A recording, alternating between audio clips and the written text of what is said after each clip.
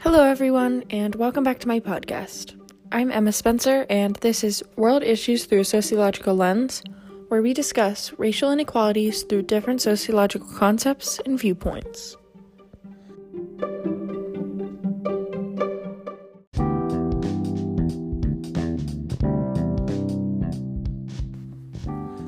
Today, we are going to be using the concept of race as class to discuss racial stereotypes and educational inequality of Black people. I will also briefly discuss how educational inequality is formed by institutional racism and racial stereotypes. Now, you may be asking yourself, what is race as class as a sociological concept? Well, race as class is this fascinating view that race is used as a symbol of class status. A good example of race as class is the story of Oprah Winfrey. When Oprah walked into a store to sign her handbags, the person behind the counter refused to offer assistance because they assumed that she was unable to afford such bags solely based on the color of her skin. Thus, we can see that race as class is a concept that is used mainly by white people to stereotype Black people as a lower class. In order to develop our discussion of the relationship between racial stereotypes and educational inequality, we must delve into what the racial stereotypes of Black people are.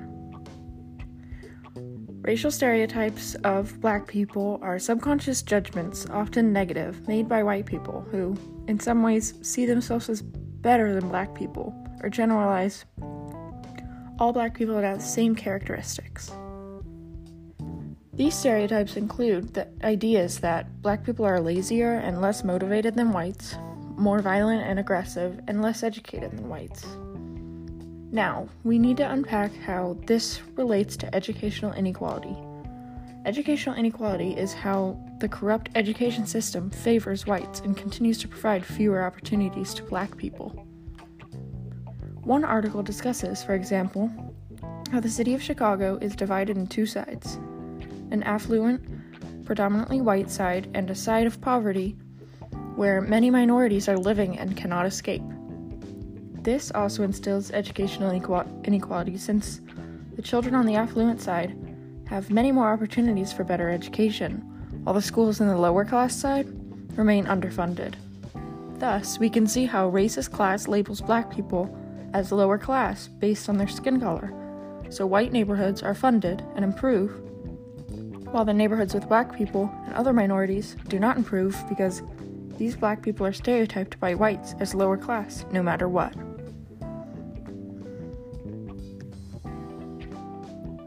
One article delves into how conversations on race rarely occur in the classroom, but if they do, they can lead to a disruption of inequality or avoiding dominant ideologies of race. This relates to educational inequality and racial stereotypes because the corrupt educational system rarely discusses racial inequality, since the majority of people are white and benefit from this inequality. An article by Phillips discusses how racial profiling also fits into racial stereotypes and educational inequality in terms of race as class. Since Black people are stereotyped as lower class and the educational system provides fewer opportunities to them than they do white people, the racial stereotypes are reinforced. Therefore, Black people are racially profiled by these negative racial stereotypes, and the cycle continues. Now, to relate the issues of racial stereotypes of Black people and educational inequality to institutional racism, let me describe what institutional racism is.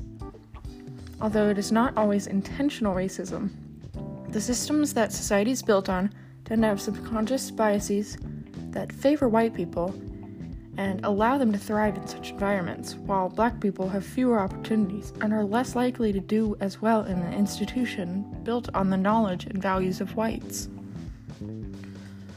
Thus, the educational system is an example of institutional racism because of the educational inequality in school systems and the racial stereotypes that Black people are less likely to continue their education than whites.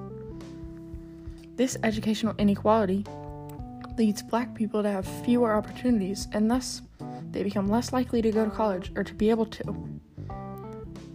This ties to the institutional racism of the criminal justice system. The article by Petit and Western describes how incarceration rates are disproportionately higher for black men and how this relates to race and class inequality. The authors also discuss how incarceration seems to have become a common life event for black men who did not go to college, which shows how educational inequality affects their lives. Thus, we can see how racial stereotypes and the color of your skin affect the likelihood of you being imprisoned, and this further increased if you don't have a higher level of education.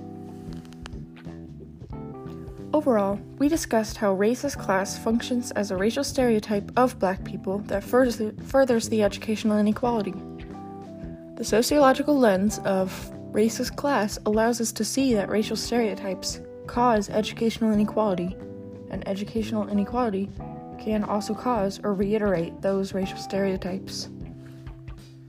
We also discussed how these racial stereotypes and educational inequality relate to institutional racism, since institutional racism strengthens educational inequality and attributes the negative racial stereotypes to all black people.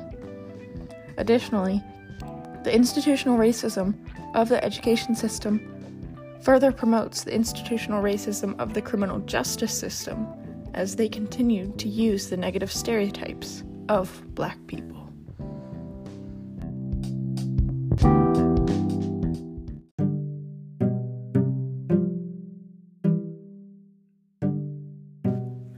Thank you for listening to my podcast, and I hope you guys come back next time.